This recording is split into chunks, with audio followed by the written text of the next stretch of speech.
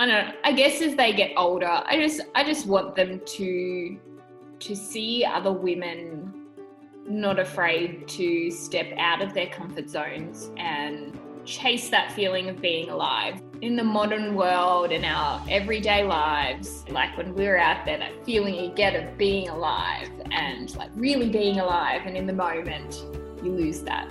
And it's sad that we have to chase that feeling as adults, but yeah, I want my kids to know that, you know, it's okay to go and do these things. Like, go challenge yourself. Go do something out of the norm that's not normal, because so many people look at what I've done and they're like, why? Why are you doing this? You are crazy. I don't mind being crazy, because out of this whole adventure, I felt alive. And I know that when I'm on my deathbed, this particular, you know, group of memories is going to be there. And for that, I'm happy. Welcome to the RMA podcast.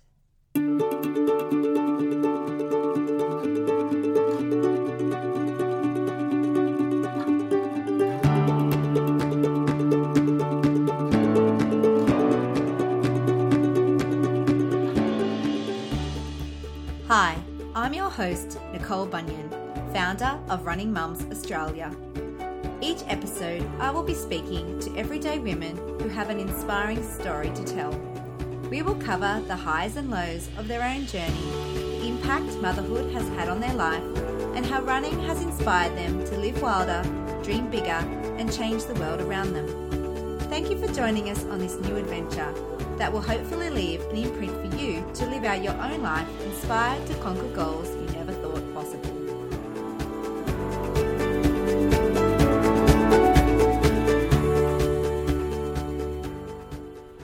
Hello RMA, welcome back to another episode of the RMA podcast. I hope you enjoyed our last episode where we talked all things trail running with Shona Stevenson. You can catch that episode on episode 26.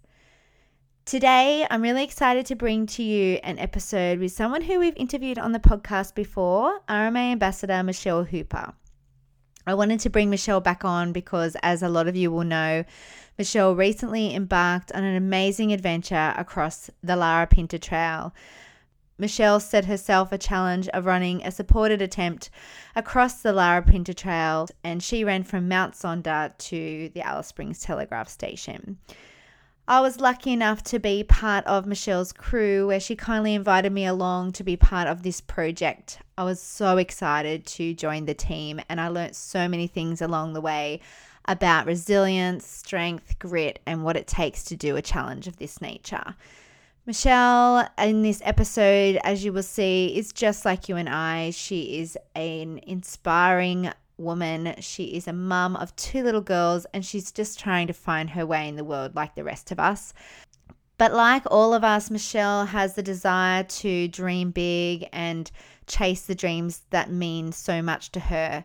And it's in these little adventures that she creates for herself that she finds true connection with those around her and her surroundings.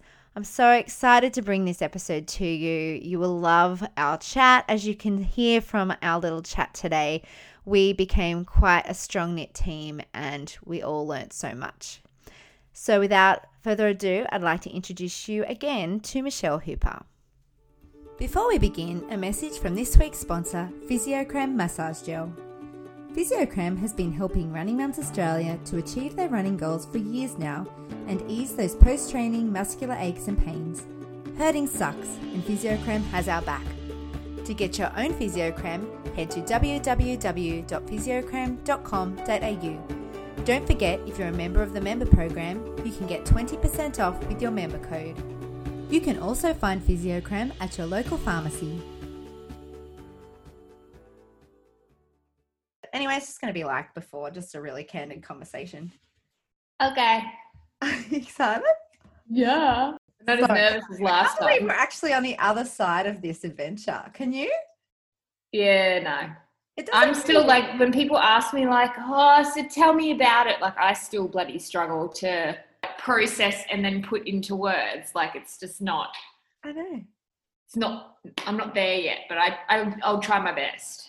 Because like for so long we were like waiting for it, and then obviously, as we'll discuss, it was maybe not going to happen, and then it happened, and then we were living in every moment, and then all of a sudden it was over, and now it's kind of like, did it happen? Yeah, I know. Every time I see a photo, which is like every day we're posting Yeah. memories, I'm like, wow, was I there? Like, Yeah. It went so quick. it Went so did. quick. But at the time, it didn't feel quick. No, not for you. No, for me, it felt like an eternity. Oh, of course. Of course. All right. So let's get right into it. So obviously, lots of RMAs know who you are because you're one of our ambassadors and they've been following your journey. And we spoke on the podcast. I'm not quite sure what episode it was, but it was one of the early episodes last year after you'd run the Cape to Cape. Yep. And we talked all about your passion for running, and in particular forming adventures for yourself, to learn lessons, to see beautiful places, and to, I guess, take yourself into moments that might challenge you or inspire you. And then you set yourself after that, you had set yourself a new goal, which was running the Larapinta Trail in the Northern Territory. So welcome back to the podcast, and I'm so excited to have you here now, knowing you so much better. And I feel like we're like, I don't know, just kindred spirits now. I love you, and you're a really close dear friend now, and I'm so excited to be on this journey with you. And yeah, I miss your face already. I know. I reckon we're going to make some pretty amazing memories in the next few years, and I'm excited. Before we get into all about your Larapinta adventure, do you want to just tell the listeners, what is the Larapinta, where is it, and what does it entail? And what did it entail for you in a little nutshell? Okay, so Larapinta Trail, I think it's one of the most renowned multi-day hiking trails in Australia. So a lot of hikers go there to do it over 12 or 13 days. It is they say 230 kilometre trail, which is point to point from Alice Springs out to Mount Sonder. And it's in the Northern Territory. It's brutal, hot, arid, cold in winter. Lots of flies in the wrong season. It's just, to me, like probably as Australia as you can get in terms of the outback. Yeah. But also, you think outback, you think flat, but it is not flat. There are some amazing ranges, ridges throughout the whole trail. So it's just a beast of a trail. And I had spoken to my partner about it after the Cape to Cape, and we were kind of thinking, is there something a little bit longer that we can do? And he suggested that, having been out there, and that's what planted the seed, and it kind of grew from there. And that is such a good description from what I saw of it, which wasn't heaps because most of my running legs were in the dark. But what I did see, like, you know, flying in, and also when I was out there in the daytime and crewing for you and driving around, was exactly that. Like, there are flatter sections, but there most definitely is a lot of elevation and huge ridge lines, but most spectacular scenery. But also, as you said, the climate is extremes. So we had both extremes. We had the boiling hot days, and we had the really cold nights. So it's kind of logistically a hard thing to plan for as well, which was what was actually doing my head in when I was planning on going, and why my bag weighed 20,000 kilos. I just took everything. But now that I've been there, I know I probably didn't need half those things. But the most amazing part of it is that it is so challenging. And, you know, not only did you take yourself to such a challenging place, you weren't going to hike it over 12 to 14 days. You were going to run it as quickly as you could. So why did you choose, like when you were talking to Chris, why did you choose maybe to run the trail instead of maybe choosing to do it nice and slowly and hiking it? What was it about that made you, I guess, want to put that challenge in your scope of like possibility? Yeah. I just laughed then because you're like, why did you choose to run it and not hike it? When in the end I actually hiked it. Yeah. Not all of it.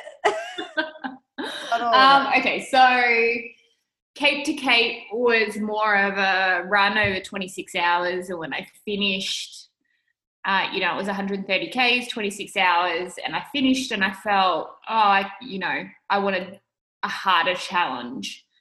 And that's the reason why I chose to do it in one push. Was I wanted to get to the point where I was struggling, and I knew at that distance sleep deprivation would come in, as well as it's double the length almost of anything I've ever run before. So that's why I chose to do it in one push. And I've had a few people ask, why didn't you sleep? Or, it kind of just sounds like you're torturing yourself. Like, the idea of it was to do it in a single push, to see if I could get to my limit, which I think I did. And and then, so much comes from that moment or that point where you get to your limit.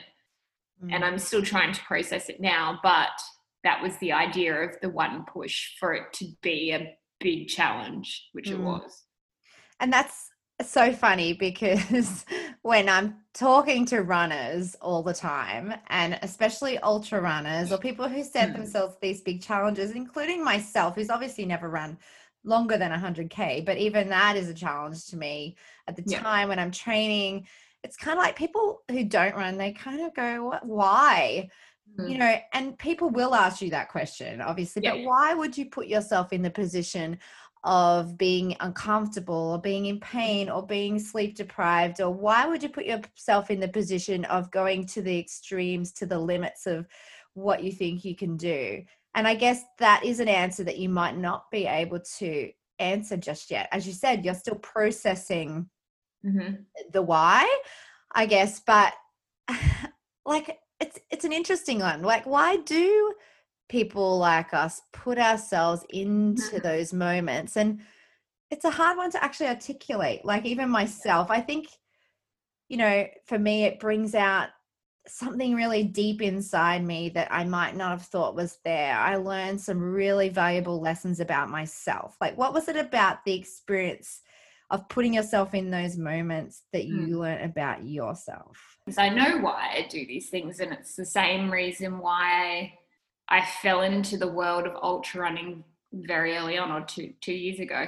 And it was, I was reading a book about the Spartan races, and then they started doing like the longer versions of the Spartan races as well. And Joe DeSena, he was saying, we live in a world of comfort. People are craving this feeling of uncomfortableness, like to get out of their comfort zone. They know that, this space that we live in, it's just so easy and you don't challenge yourself. And if you don't do those things and you don't find, what's within you, what you're capable of, you don't come to breaking point where I think that's the biggest thing that I've realized within this one is, or this adventure was, what was important to me when I got to breaking point. And it was very clear that it was the people around me that were important. Like, I was head down, I was sobbing, it was the middle of the night, and all I wanted was Chris just to come a little closer. It was the people and the connection and those people around me that I wanted and I craved. And every time I saw you guys, I got so much happier. And I think it's only in those moments that you realize those sorts of things, when you live in the comfort of everyday life and everything's, at hand's reach. You don't even have to think about things like that, and you don't grow because of it. Yeah. So, that's why I do these things, to get myself out of the comforts of everyday life and challenge myself. And it's fun. That was my next question. Like fun sometimes, but it was fun. Kind of fun. But no, it was fun. And like, that was my next question is, well, not so much fun, but like when you are in those deep pits of pain and suffering, yet striving and pushing forward amongst that, is there some kind of, I'm going to sound like really weird, but is there some kind of like weird joy in that? Like, I think there is. Like, is there some kind of weird, I don't know, self-realization in those moments that you think, this is why I came here and this is actually why I'm here and I wanted this, and I find almost comfort in that pain? No. Okay, maybe it's just me. No, so I've been at that level of pain. So like say through Cape to Cape or MRU, where, you know, the pain was there, but it's like, yeah, this is what I came here for, to challenge myself. I was still of lucid mind, you know. Yeah, I can do this. This really hurts, but I can do this. I've been like that before. This was not like that. This the last, so like that coming into Simpsons Gap. So we would have been, I don't know what, 65 hours in, 30 minutes sleep. I was not of lucid mind. I was sleep deprived. I was utterly exhausted. I was sobbing. My feet were in utter pain. And all I was thinking was, I want this to end. That's all I was thinking. Yeah. You know, in that moment though, it's so funny, like I wanted it to end, but there's no way I would have stopped. No. Like I remember, and I think that was the disconnect in my mind was, and why I was kind of like crying and quite emotional, is like, I really, really want this to stop, but I know I can't. And I know I've got another 12 hours of pain ahead of me. And then the emotional release of that, like, oh man, like just keep going. I mean, Chris pulled me through that last couple of hours into Simpsons Gap, which was the worst. And then once I got there to you guys, it was just the sleep deprivation. And I think I knew I was going to get to the end then, but it was just the sleep deprivation and actually like trying to keep me awake. The trail. Which was so much fun. And we'll talk about that. But like, yeah, that's interesting you say that. And you know, the interesting thing about what you just said though is, I know you had those moments because we talked about them, we discussed them, and you shared about them, and you know, you sent us photos, and we knew you were out there with Chris, and you both were having tough moments. But when you came into the checkpoints, like when you came into us as crew, you really didn't show us that level of discomfort. Like I almost thought, she's looking good. Like she's looking good. Yeah. Yes, she's tired. She's quiet. Like you kind of went quiet. So I'm like, you know, and you said that to me, that when you're in pain and you're not coping with stuff, you'll go quiet. So I kind of thought, well, obviously at that point, you're going to be pretty quiet, you know, coming into the last section. But, you know, I think, as crew, like our job was to keep you moving, keep you fed, keep you happy, keep you motivated to get back out again. Now, I'm a very caring person. Had you come in like sobbing mess, I don't know how I would have responded in that moment. Like, because I probably would have wanted to wrap you up and drive you out of there. Not that I would have done that, but maybe those moments were reserved for you and Chris as special times together. I don't know. Maybe that's just the way it was, and you pulled yourself together before you saw us. Not all the time, but a lot of the time. And I think in response to that, the best way I can describe it is, say you're running a marathon. It's usually like the 32K mark, 35K mark, where it's horrible. And then when you get to the finish line, you know, you're in pain, you're all of that, but there's relief and you're happy. So every time I got to a checkpoint or an aid station with you guys, that was my finish line. Like the point where I would be really struggling was like that 3Ks, 5Ks from it, But by the time I got to you, I was like, hell yeah, like feeling better. Like I get to have a rest, I get to sleep. And that's probably why I seemed a little better at times. Yeah. Because the struggle was always those last couple of Ks into every trailhead where I was meeting you just went forever. I mean, you experienced it on the leg that we did. Yeah. It's like, this is the longest kilometer of my life. I know. I do remember. I'm thinking, what's she doing? Like, I still, this should be at the end, but I still remember we've got like literally like 1K, not even 1K. It was probably 600 meters and someone had written "Go Michelle" on the ground and you got down and laid down and I was like, what are you doing? Get back up again. I remember. What is she doing? And Kat and I just looking at each other like, is she crazy? No, I said someone's taken the time to write "Go Michelle" on the ground. I'm going to get on the ground. Like, that's cool. I know. And all kudos to you. But we were like, let's get this thing done. Anyway, let's go back to your preparation. So after you decided this was going to be the adventure you were signing yourself up for, obviously, you know, for people that are listening, this was no race. This wasn't a race. This was just Michelle's adventure that she had prepared and planned for herself as a personal goal. So, you know, what did you do in terms of preparation? Like, what kind of training did you do? You don't have to get into real specifics, but what kind of training did you do? And obviously, what kind of things did you need to prepare yourself to be ready for this? I mean, I feel like I had the best training leading up to it, but I basically had been building super slowly for about 6 months. And so that would be, you know, 3 build weeks and then a drop week and then 3 build weeks and a drop week. And that was leading up to my peak week of, I think, 130 Ks a couple of weeks before it. But for me, and it was great being in Perth, my main training was training the heat. And just being able to move comfortably and be aware of the signs of heat stroke and so forth, which I think served me quite well in the first 2 days.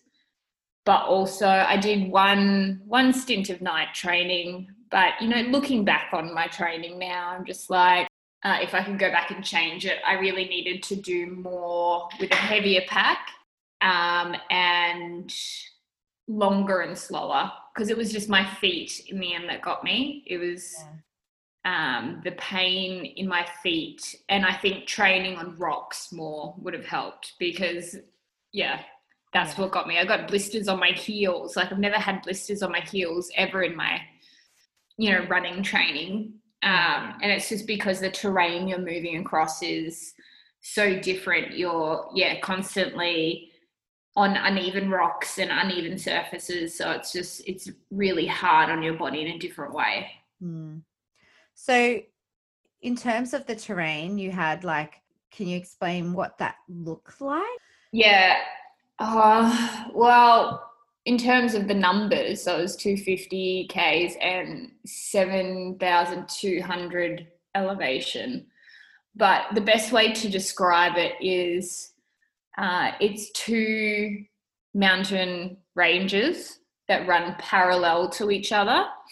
And basically you climb up one of the ranges and then down, and then go across to the other one, and then up and then down and then up. So anytime you're climbing, it's a steep climb. Anytime you go down, it's a steep down. And then when you're running a flat, it's quite a long flat because you're going in between the ranges. Which I hadn't really trained for that much ascent, to be honest. I mean, I live in Perth and it's pretty flat here. But yeah, it was more so the downhills that got me, that literally broke my feet. The downhills, the gorges, the riverbeds, that's mainly what you're moving through. Gorges, riverbeds, highlines, ridges, and desert flats. Yeah, everything. Pretty much everything you can think of. But I do remember the rocks. We have songs about them. Rocks, that's all I remember, which is why your feet were so trashed in the end. Like, you know, you're moving around, like navigating through rocky terrain and things are slipping out from under your feet. the whole time. Like you were never going to be coming away with nothing on your feet. That's for sure. After that kind of distance as well on that terrain. What were the logistics like for you in terms of preparing this adventure? Now we had 3 people from Perth. So there was you, Kat, and Marco, who's a filmmaker. Then we had Chris from Victoria and myself from Sydney. What were those logistics like? And how did you even get the crew into your mind who you wanted to come along? It was a moving project, I think, from the start. So initially, Chris and I were supposed to be running the whole thing together, along with crew to come along to help. And then Chris had a little calf injury and didn't get as much training as he would have liked in before it. So we decided that I would go ahead and run the whole thing. He would support as much as he possibly could. And Kat was always coming along because, you know, she's done as much training as I have. And, you know, probably only fair to her to actually live the adventure, considering she heard me talk about it for the last 7 months. Yeah. And then you came into the picture, my love, when what were we talking about? We were just talking about adventures. So cool. Like, why don't you just come along and crew and pace? And I'm like, okay. Yeah, and so that's how that all happened. Logistics, and Marco as well. Obviously, Marco was.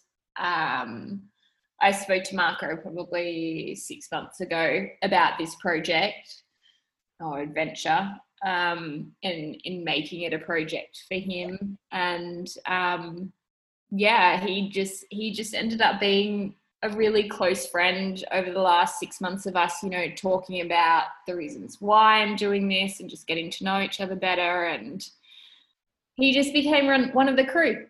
So, which is awesome because he's an awesome dude and you're all awesome people and everyone just bloody blended well together. And I was so happy, like so happy to see everyone just like smooshed together and it all worked out well. It actually did. We're all so different, yet we all just seem to work. I don't know. It just worked really well. Let's just quickly talk about the week before we went. Well, a few weeks before we went, but particularly the week before we went, COVID decided to rear its ugly head again, as has been the case for the last 12 months on and off. But you know, do you want to tell everybody what happened there? You know, obviously everyone was ready to go. And then what happened in Perth? 2 weeks out, we were kind of like just starting to get excited, I think all of us. And then Perth got a case and we went into lockdown and everything. And Northern Territory declared Perth a hotspot, which meant we couldn't come. And basically we were all hanging on the fact that Northern Territory would hopefully drop the hotspot declaration, which they did. And then we all got confused as to whether or not we could still come. Yeah, I remember the messages. That was that group chat that afternoon. Oh my gosh. I was like, yes, then you're like, no. And I'm like, what do you mean? Yes, no, I don't go. Someone call them. And then, so we were going like, you know, 3 days beforehand, we were all like, yeah, we're going. And then as I was packing the night before, Kat sent me a message that there was another case in Perth. And I remember I was just packing and I was just like, no way. And then I was talking to Kat that night because I was trying not to stress everybody else out. So Kat and I were just talking. And I was like, how do you feel about it? She's like, yeah, let's just go. I was like, okay, we'll just go. And if we get turned around, we get turned around.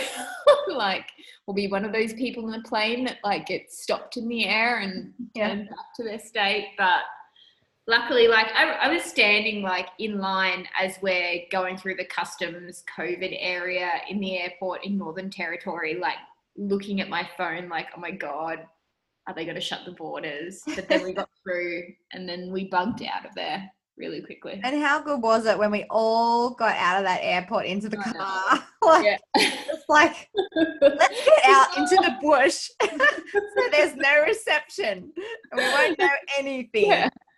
And it's funny because I checked once, I think, and then everyone was getting stroppy at me for checking. I didn't know anything until when I was walking you back, like the last leg, and we finally got reception, and I got pinged like something like Sydney COVID alert, and I was like, I don't know. Right. I've just spent the last 3 days without knowing anything, and I'm loving it.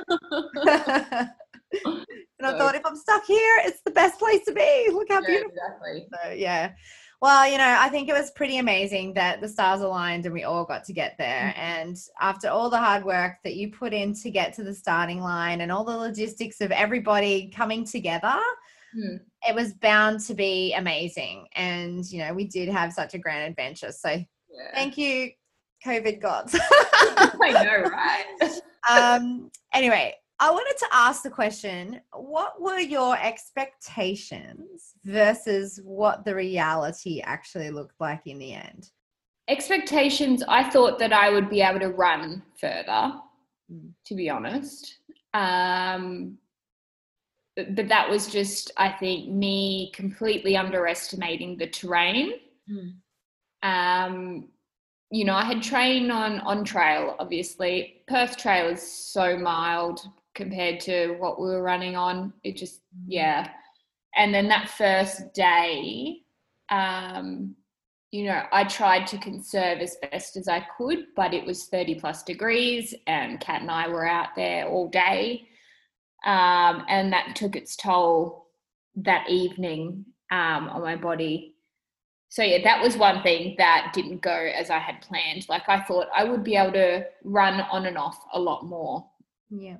Feet pain was something I didn't even have in my radar in terms of something that would limit me in the last 48 hours. I thought it would have been because I went into it with a tight hammy. I thought it would have been that, or potentially like my knees, because normally my knees get quite sore after about 80K. Knees are fine. Hammy was fine. It was my feet. I just wanted to saw my feet off. And then honestly, in terms of expectations with the crew, to be honest, I thought it was going to be a bit more of a shambles, but you guys were such a tight knit, you had your systems going, and I was like, whoa, this is awesome. Because honestly, I couldn't have, leading into it, I'm like, nah, it's going to be really difficult logistically carrying stuff in with all the gear and cooking and stuff. So I was like, it's not going to run super smoothly, and that's fine. But it totally did. So and it was funny because we really never really, we drove out to Red Bank Gorge and we didn't really kind of go through the car. It was Chris had, we all just threw it all into the car and it had some sort of order about it. But I will say, Kat and I were joking, there is just everything in these vehicles. Chris has put in every single thing that his dad owned camping wise. We're digging through containers to find things. We have way too much food. It's sort of like an unorganized chaos yet organized. It was just really... That's perfect way to describe Chris right there. Yeah, totally. And that's exactly, he's like, anything we might need, I'm going to put it in the vehicle. And we had everything we could possibly need for weeks.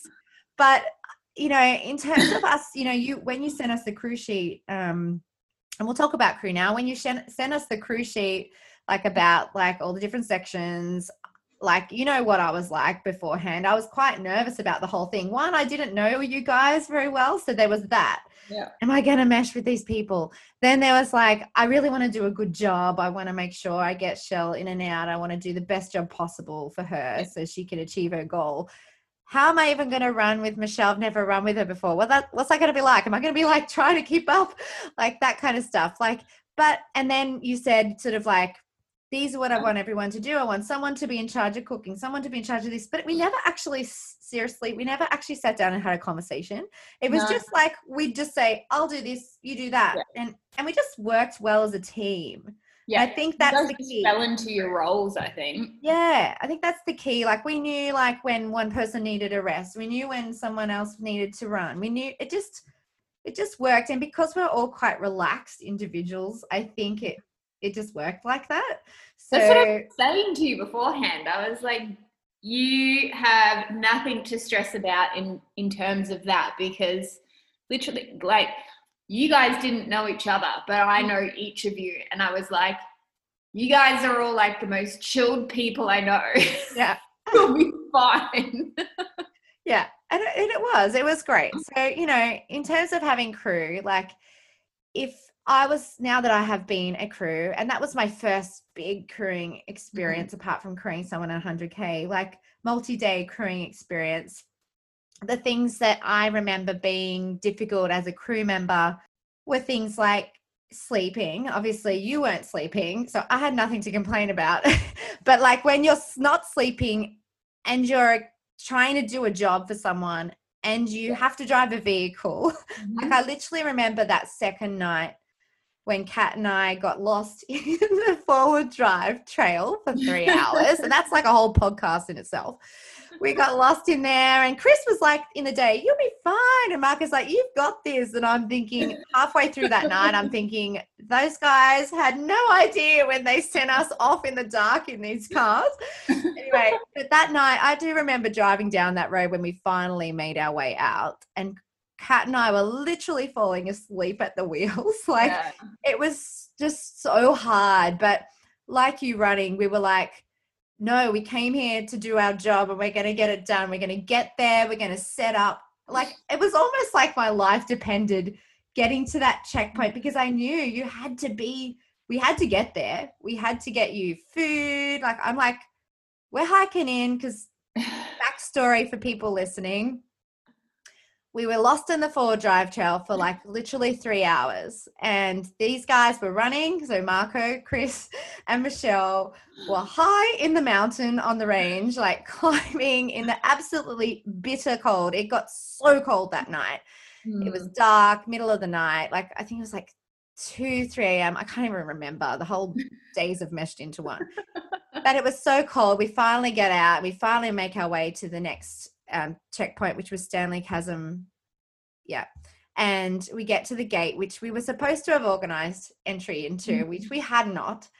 And it was locked. And Marco had said the day before, don't worry if the gate's locked. It's only like 50 meters to the cafe and you can set up there. There was in front of me at 2, 3 a.m., whatever time it was. I'm faced with this long, dark road in the middle of nowhere, just stretching out before me. Cat's asleep at the wheel behind, like on the side of the road, like passed out. And I'm like, oh, wow. Like, I don't even know how far it is into there. So I said to Kat, we're just going to have to hike it in, like with everything. And that's what we did. We just hiked it in. And then, you know, what felt like 10,000 hours later, you guys rocked in. Yeah, so, well, I rocked up and you were asleep on the bench. I had given up of waiting and pacing like Kat was. I was like, I need like just 10 minutes. So I laid down in your beautiful warm sleeping bag on the bench, tried to get as much sleep as I could.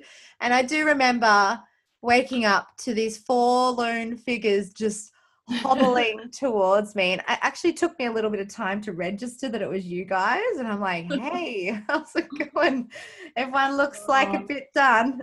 So I have the clearest image of that in my head. Like none of us were talking. So Chris, Marco and I, none of us were talking. We were stumbling so slowly. The 2 boys were ahead of me. And I remember turning around. So we're walking on this road, turning around. And I'm like, there's someone behind us. And then Chris looked back. Yeah, there's someone behind us. And then we're like, oh, if it was Kat, I'm sure she'd like wave or like, you know, something. That person didn't do anything. We just kept, it could have been like, I think at that point I was like, well, this is a serial killer. He can just like, I don't care. Like, And then it was Kat. Like she walked up and I'm like, oh, hey. Yeah. She was like she just wouldn't sit still. Like she'd had her little sleep in the car while I got everything ready. And then she just wouldn't rest. She was like, they're going to be here. What if we miss? She was worried that she'd miss you guys. And I'm like, how can you possibly miss them? They're going to be coming straight past us. But she just wouldn't sit. She just paced and paced that road. It was hilarious. But I do remember you guys coming in. And the question I wanted to ask you was, what was one of the hardest nights or moments? And that was a pretty tough night coming in from there. But was that the hardest night? Was that the hardest moment? No, in the moment, I thought it was the hardest moment. Yeah. So that night, so backstory to that particular section. So Marco came on that one. So it was Marco, Chris and I, and we had to get up Brinkley Bluff. And it's just like, it's really hard to, so it was a 17K section. You think 17Ks, yeah, sweet. Mm-hmm. That's not that far. It took us, I think, 7 hours or 8 hours or something like that. It was in the dead of night and it was freezing cold. But to get up Brinkley's it's a climb. Like I remember at one point, the three of us were at the bottom of the climb and Chris shined his light just up to what you would think would be where the sky is. And I'm like looking up. And it wasn't. It was just like this massive shadow of like just a face of a mountain. And he's like, we're going up there. I'm like, great. Crap. Funnily enough, at the time, the climbs were easier for me, much easier for me. It was slow still, but it was easier on the body. Poor Marco probably was hating. He had climbed a mountain before the mountain. You know well, that's his own fault. That's his own fault. But anyway. Yeah, so that was challenging, that leg, and it was cold, and I had to have a couple of lay downs because my vision was just going blurry. But then as I was laying down, the other guys were getting super, super cold. So yeah, we just had to keep moving. But definitely the hardest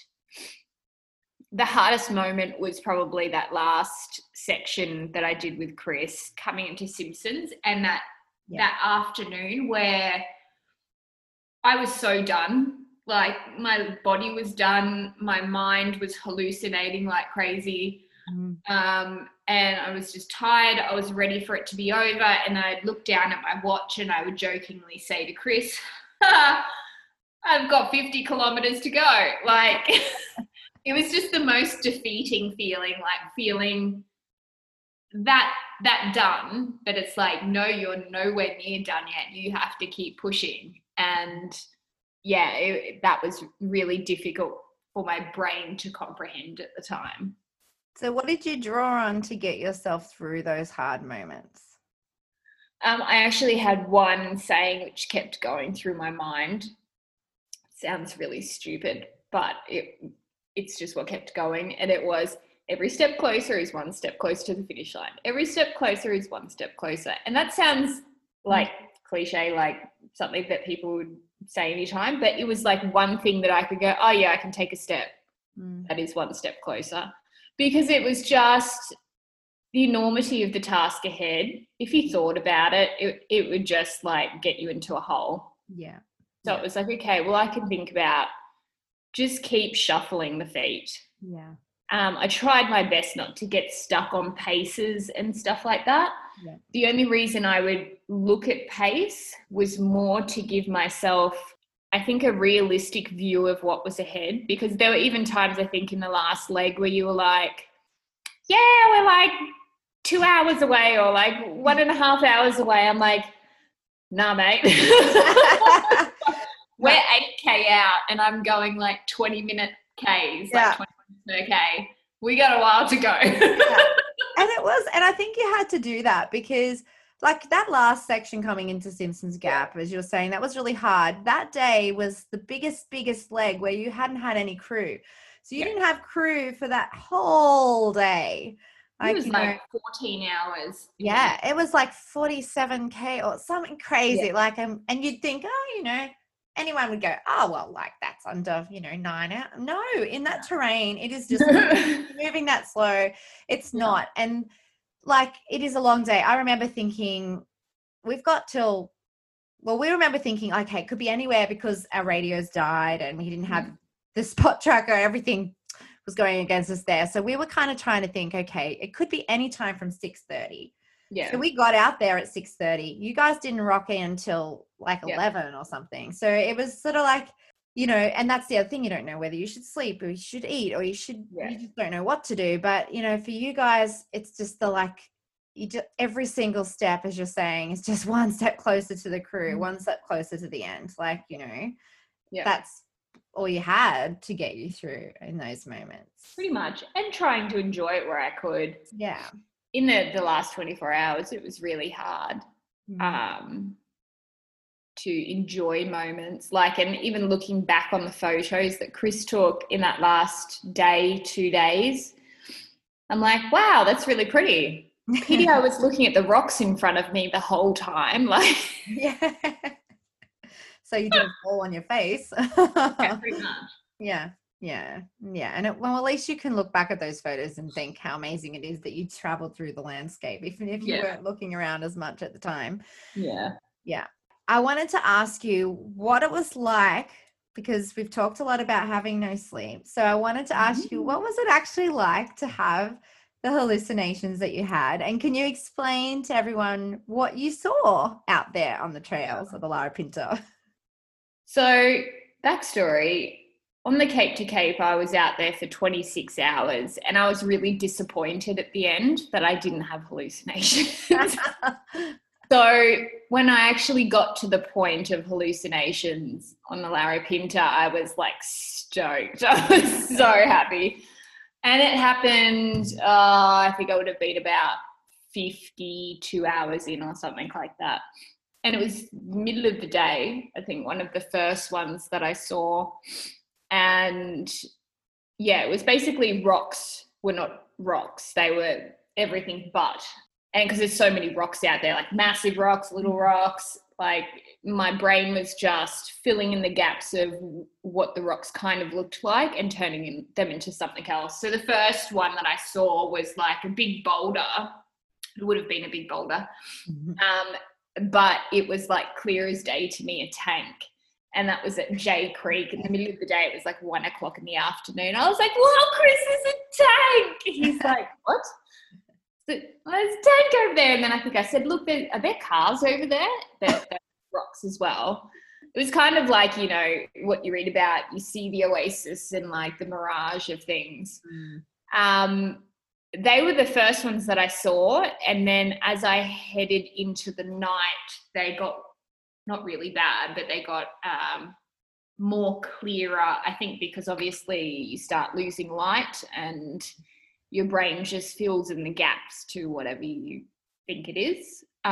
So rocks were still being everything but rocks. There was this a mum elephant and a baby elephant, like right there. And I was just chuffed at the time. I was like looking at it, like full on staring at it. I'm like, Chris, there's elephants over there.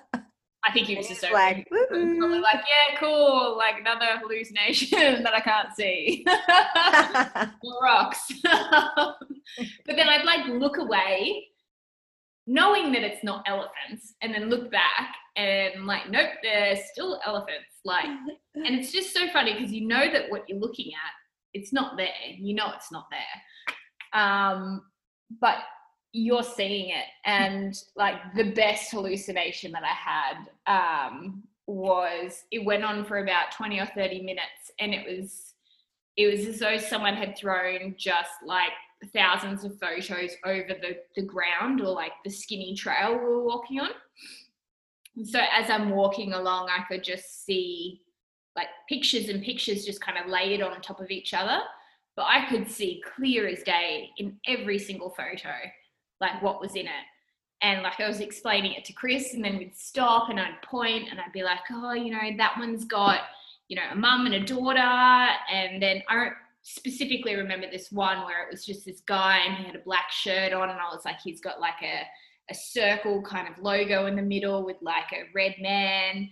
And I was like, trying to explain it to him in as much detail so that he kind of got the idea that it wasn't just like, you know, a blur of photos. Like, it was clear to me, so clear. And I loved that. And it kept me entertained for a while. And I do remember you having a few on the trail as we were coming down the end as well. Yeah, I just, I think in the dark it was really cool, but it was only really cool because they were friendly hallucinations. Yeah. Like, if it was scary stuff, then completely different. Like, if it was like ghosts or like monsters in the ground or whatever, but no, it was good. I thoroughly enjoyed it. And like, I certainly won't ever forget like the photos as well that I saw. Yeah. Cool experience. That is really cool. That is really cool. And like, obviously that's because you were so sleep deprived at the time. I've had a lot of people ask me about you sleeping on the trail. Like, how much sleep did you actually end up having, do you think, over the 76 hours? Actual sleep? Yeah. I think I probably slept around 30 minutes. Yeah. The times that I went to sleep, I didn't ever really sleep. I say I fell asleep on the toilet for 10 minutes at Ellery Creek, but I don't think I quite fell asleep, but I was in a light enough kind of doze, I think, to count it as rest. Yeah. Those last few trail naps that I had, I slept. Yeah. They were moments where, like, as soon as my head hit the ground, I was out. Yeah. Even at Stanley Chasm, where we laid down for 30, 40 minutes, I don't actually think I slept because I remember the sound of the leaf blower the whole time, which meant that, like, I wasn't actually sleeping, but I was just resting. And I think that was enough. Like, I just needed to rest my eyes, rest my brain a little bit, and then I could go for a little bit longer. And that's pretty amazing. Like, people were like, what do you mean she had like 2-minute trail naps? I'm like, well, we'd lay her down and she'd say it's time for a nap, and we'd put her on the ground and she'd fall asleep. And I don't think people can actually understand how, when you're so tired, you can actually literally just fall asleep wherever you are. Yeah. Well, I was literally walking and falling asleep.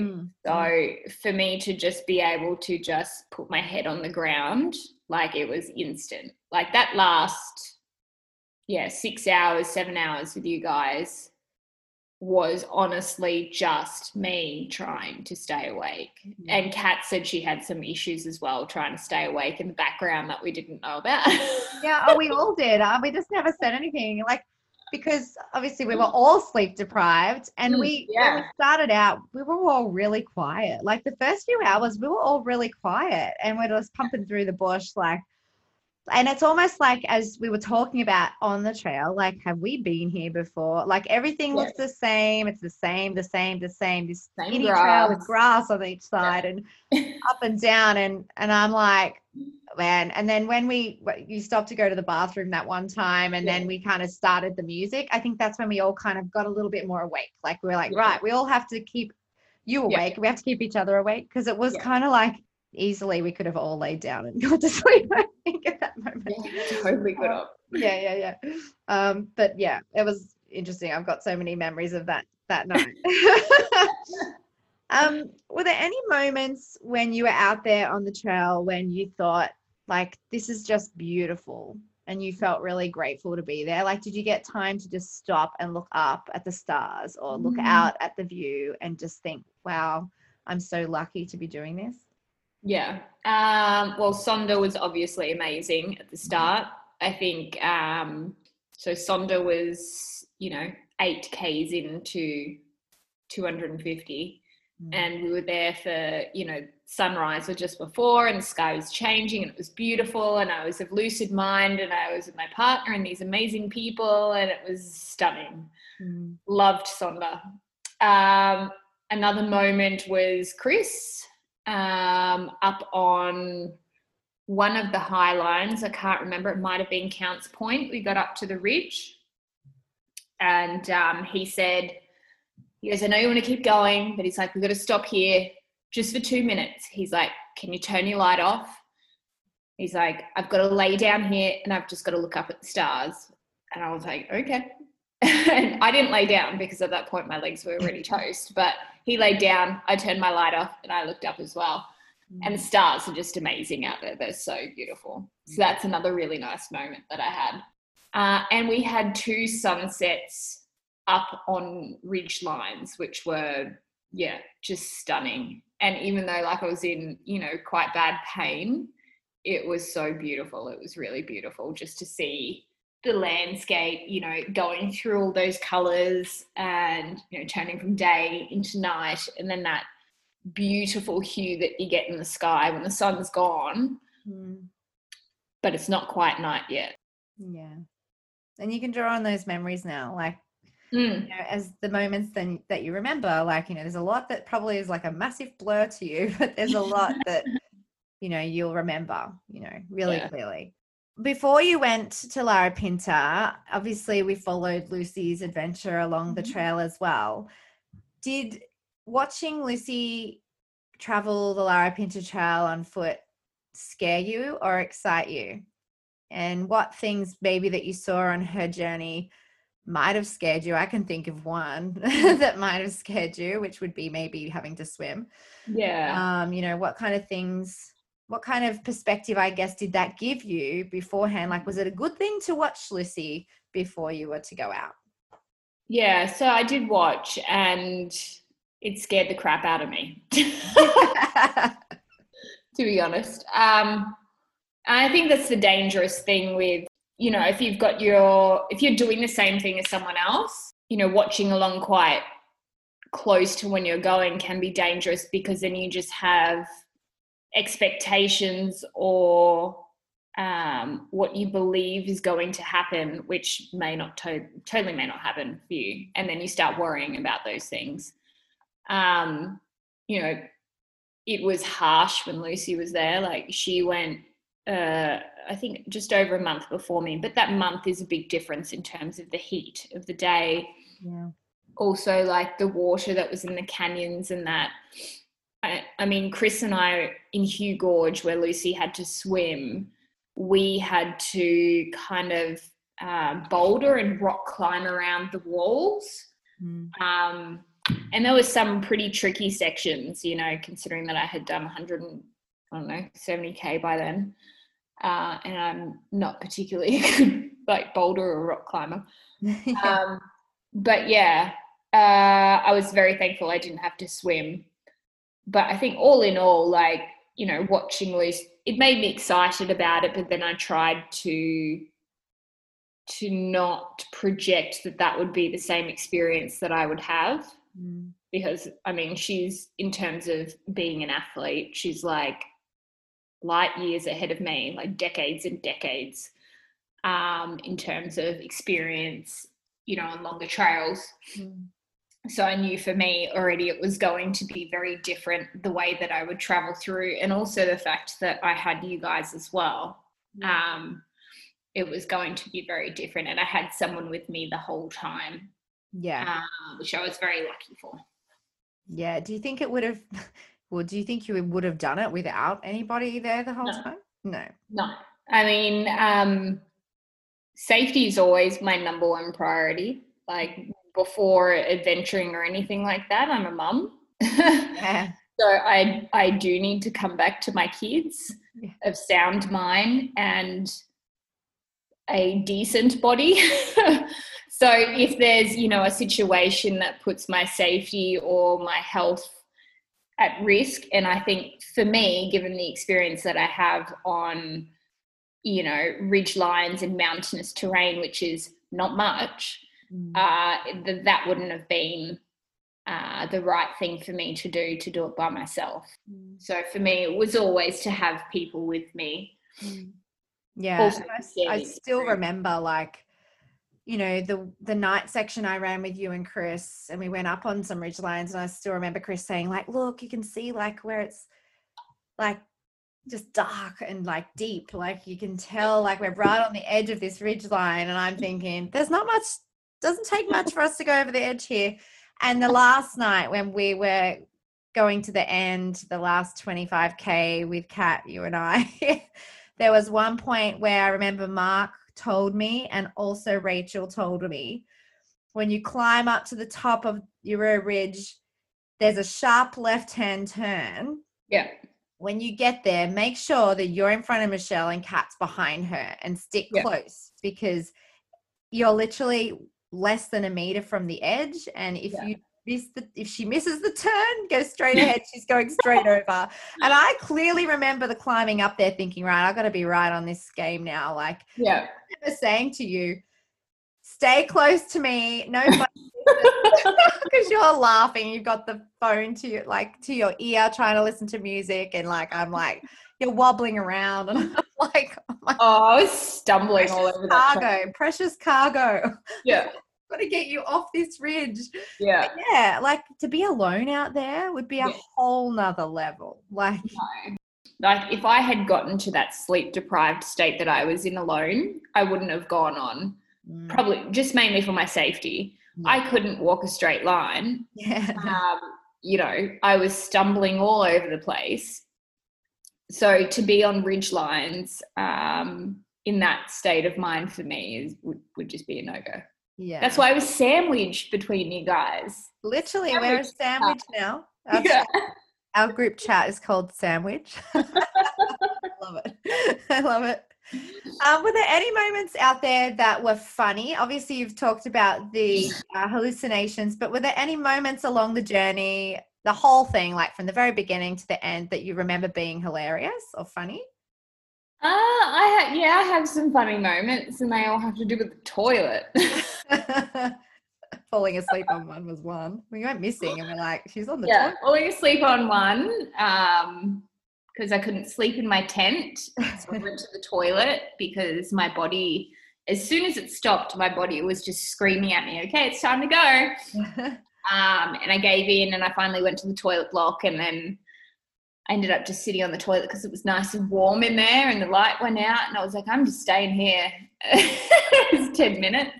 Yeah, I had also broken doing my business on the trail for the first time.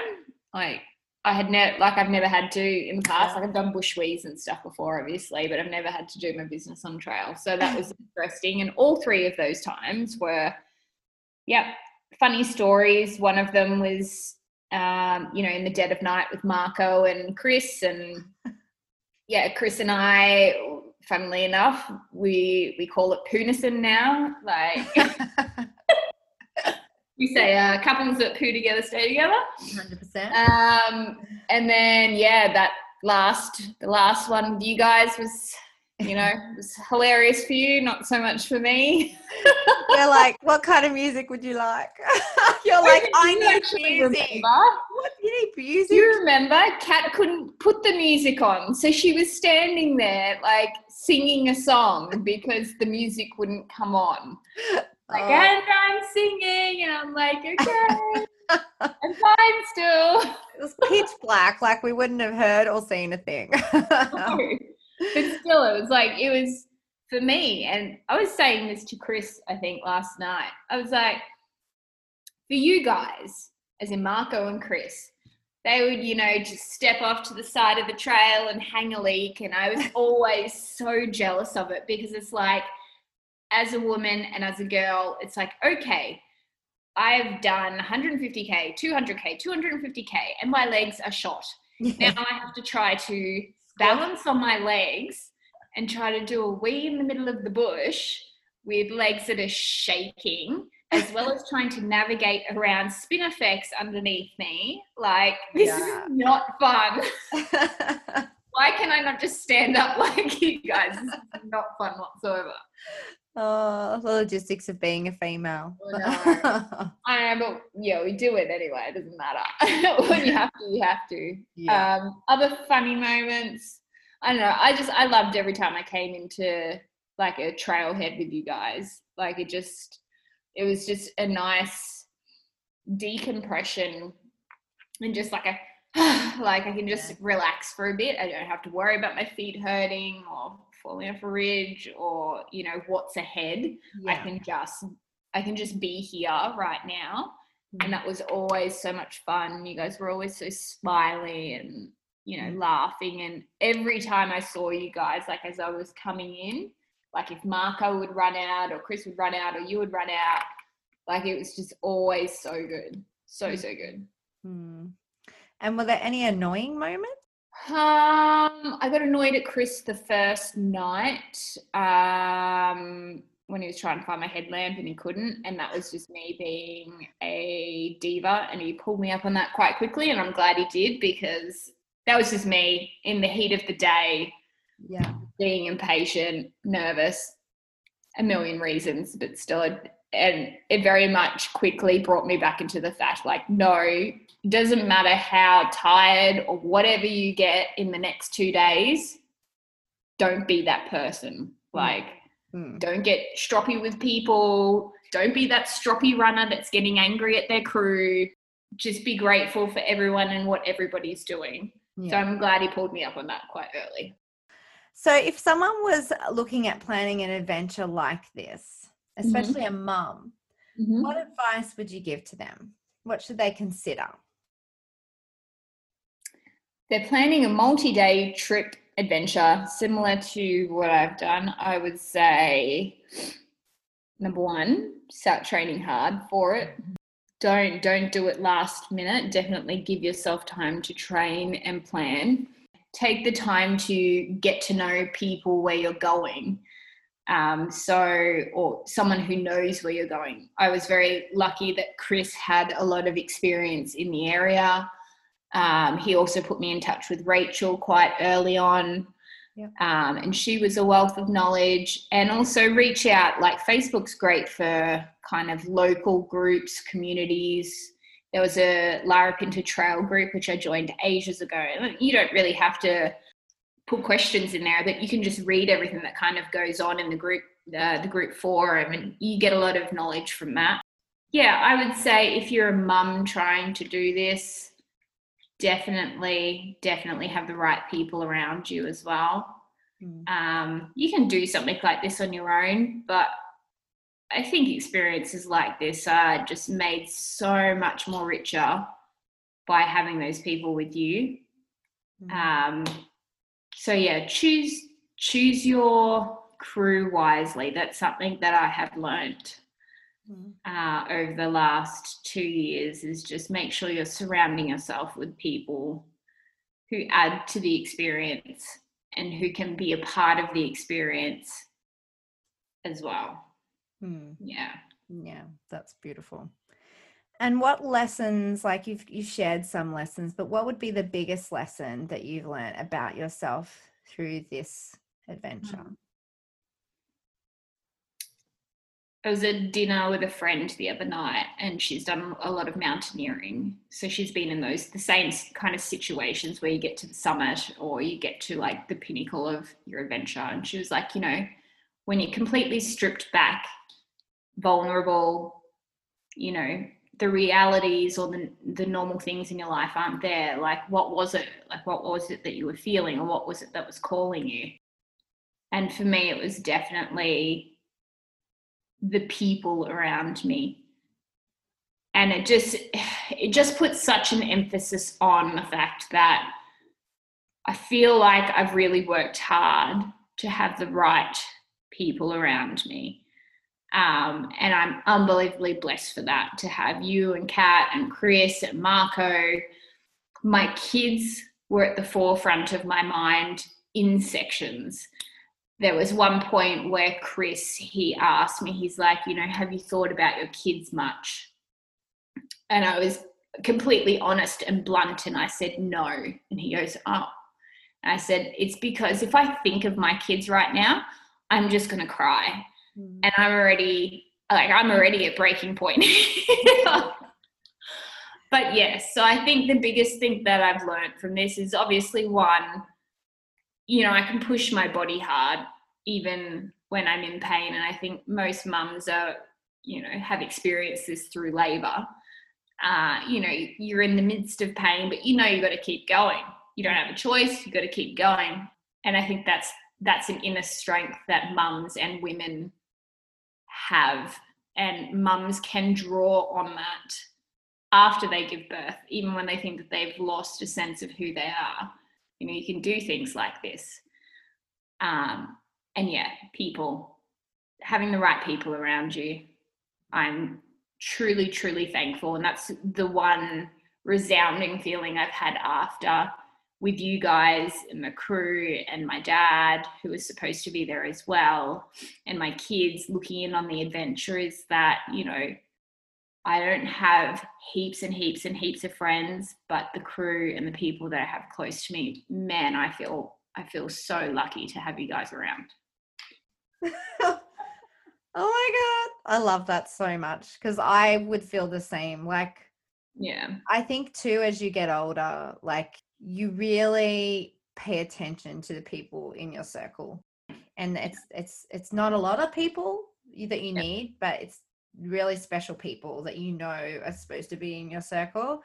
And you look after those people and you protect them, and you love them. And yeah, they like, I know when you said come for this adventure, like, I remember having the conversation with Anna and saying, like, I was waiting for, it was almost like it was just meant to happen. Like, I was saying, I was waiting for something to, I guess, draw me back to life again and give me a project that I could get behind with someone that I cared about, that was going to do something amazing, was going to learn something about themselves.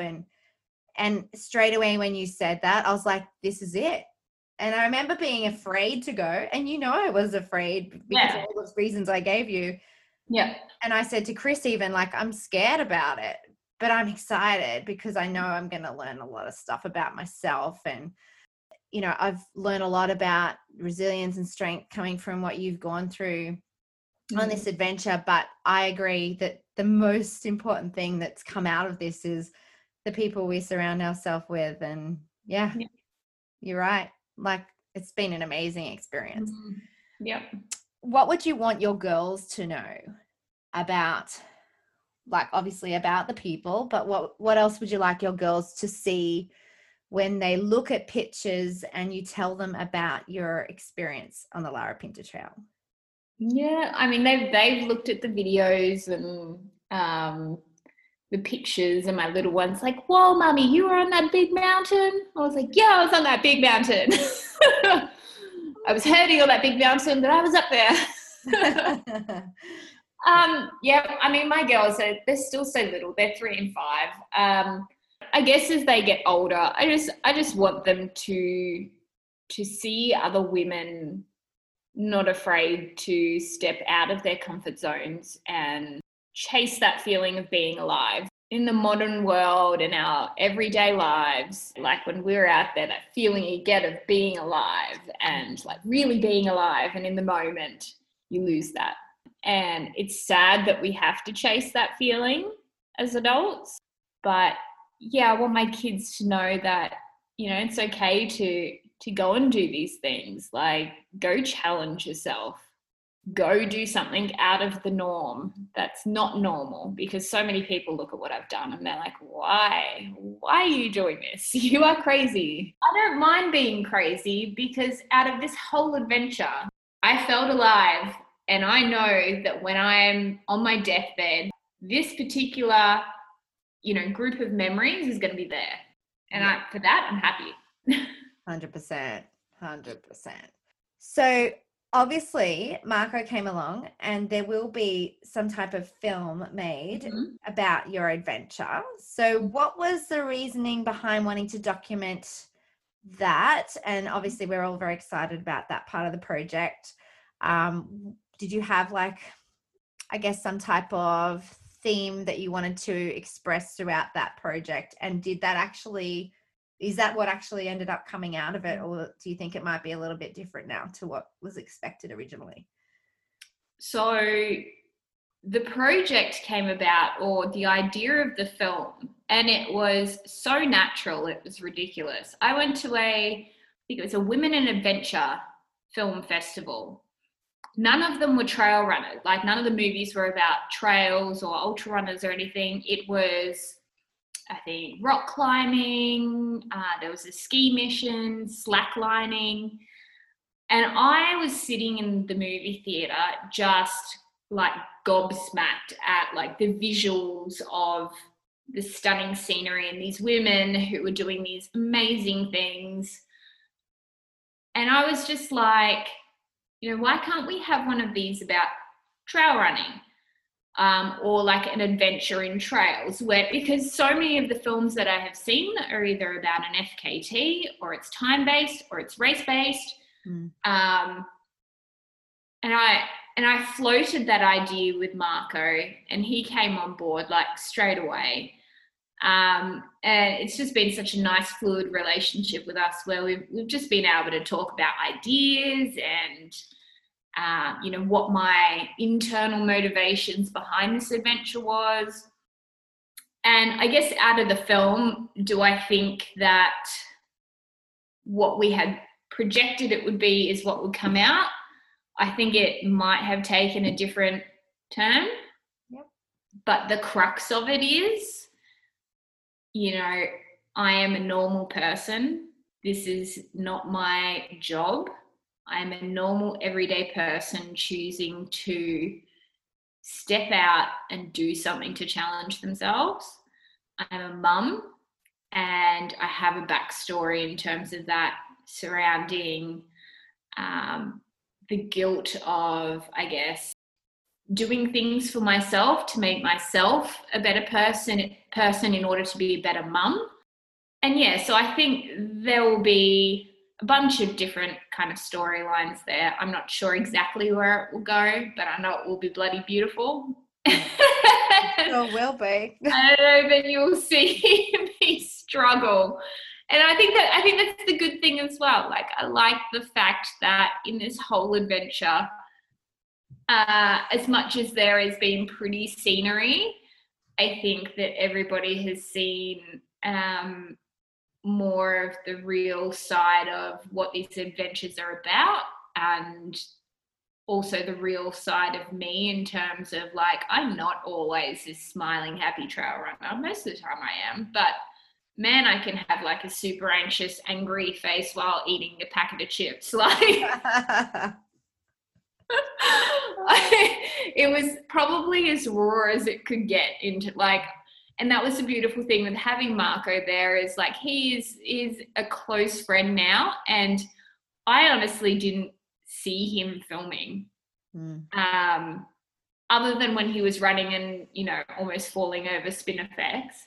Yeah. Other than that, like, it was just a fly on the wall. And so I think whatever account or whatever the movie looks like will be just a raw account of what happened, which I think will be awesome. Yeah, I can't wait. And when that happens, we'll definitely be sharing that all over the place. So I'm so excited to see what Marco produces, because he got some incredible footage, and he was everywhere at all times, like up mountains and down ridge. He was just everywhere in creek beds. I don't know, climbing up mountains when he shouldn't.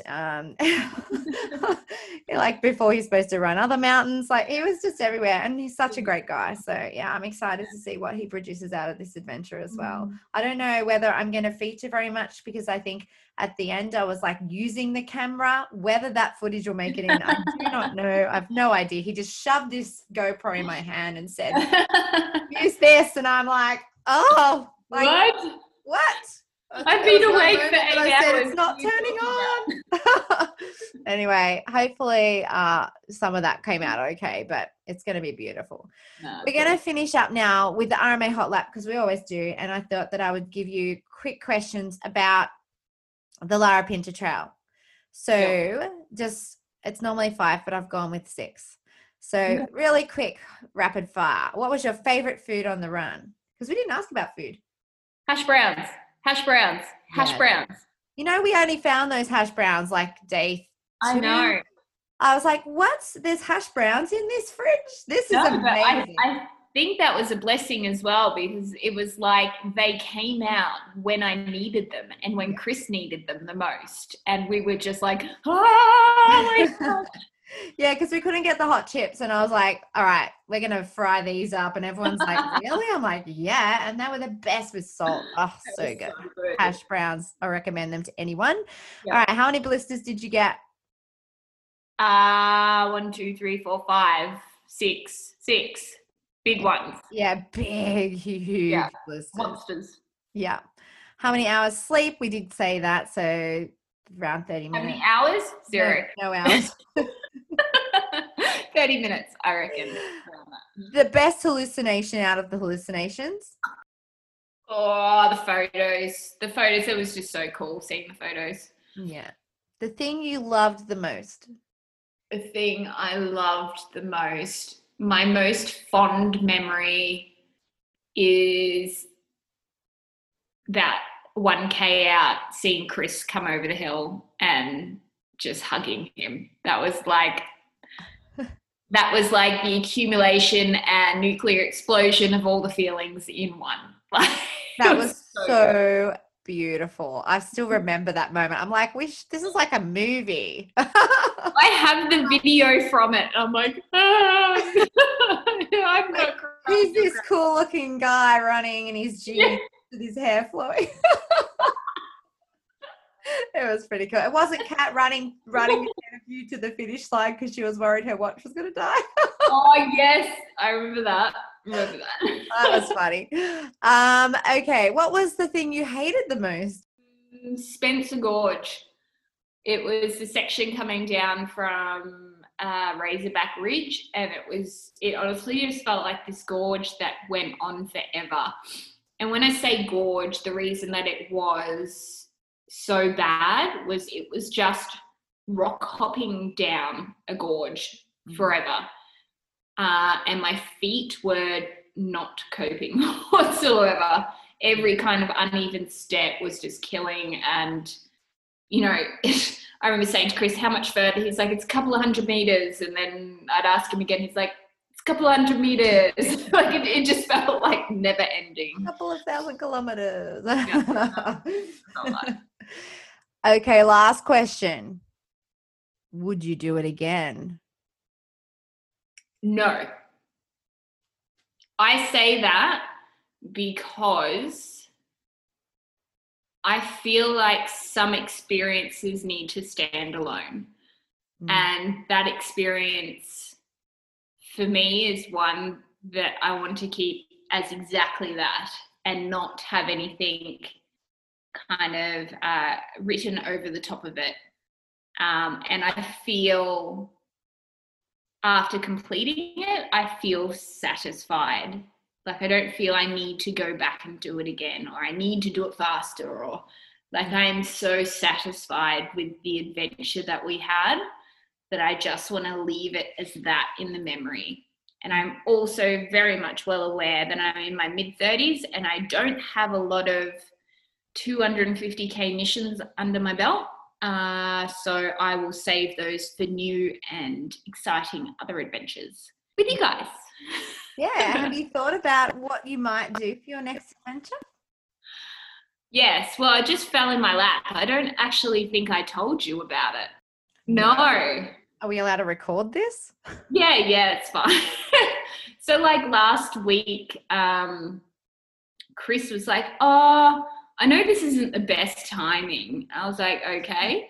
He's like, so we've been thinking about doing this adventure race and your name got thrown in the mix a couple of times. I was like, okay. He's like, would you want to be a part of the team? And I was like, yeah, sure. Cool. I'm not a mountain bike rider. I have never kayaked before. And this is apparently like a 200 kilometer, 36-hour-ish adventure race. So yeah, I'm super excited I'm getting a kayak this weekend and buying a mountain bike and going to learn a whole bunch of other skills that will take me outside of my comfort zone. So cool. That's the next one. That's in September. Awesome. Yeah.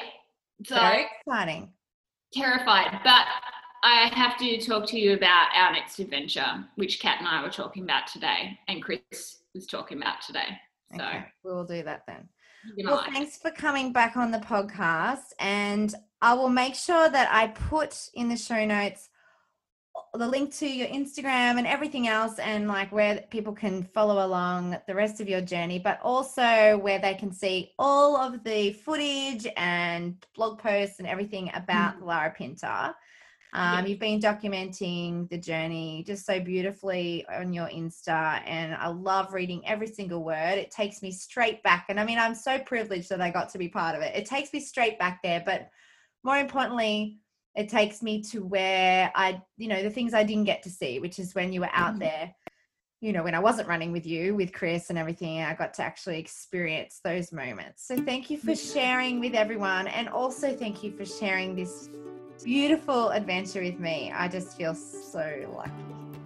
Thank you for coming with me. It wouldn't have been the same if you weren't there. Wow. Well, I hope you loved hearing all about Michelle's journey along the Larapinta Trail. If you'd like to connect with Michelle, you can connect with her via her Instagram. And if you'd like to talk to me about what it's like to crew for someone doing something like this, you can also hit me up on Instagram or on my email, which is runningmumsaustralia@gmail.com. I look forward to sharing more adventures with Michelle into the future. I'd love you to head over and rate, subscribe, and share our podcast with those that you know. It's through sharing of our podcast that people will be able to find us and be inspired along the way. Next time on the podcast, I bring to you an inspiring story from a woman who's overcome amazing challenges to get to where she is today. I hope you'll be inspired by that story. I was really inspired by her story when I first heard it through the RMA network, and I know that you'll just love hearing about it too. You can now jump on our website for the pre-order, which will close at the end of this week for winter gear. This might be the last pre-order for winter. So if you want a hoodie or a long sleeve top with RMA on it, please make sure you jump onto www.runningmumsaustralia.com.au and get your order in. Thank you for joining us, RMA. I look forward to bringing you more inspiring episodes to come. I hope you are safe and well wherever you are. Until next time.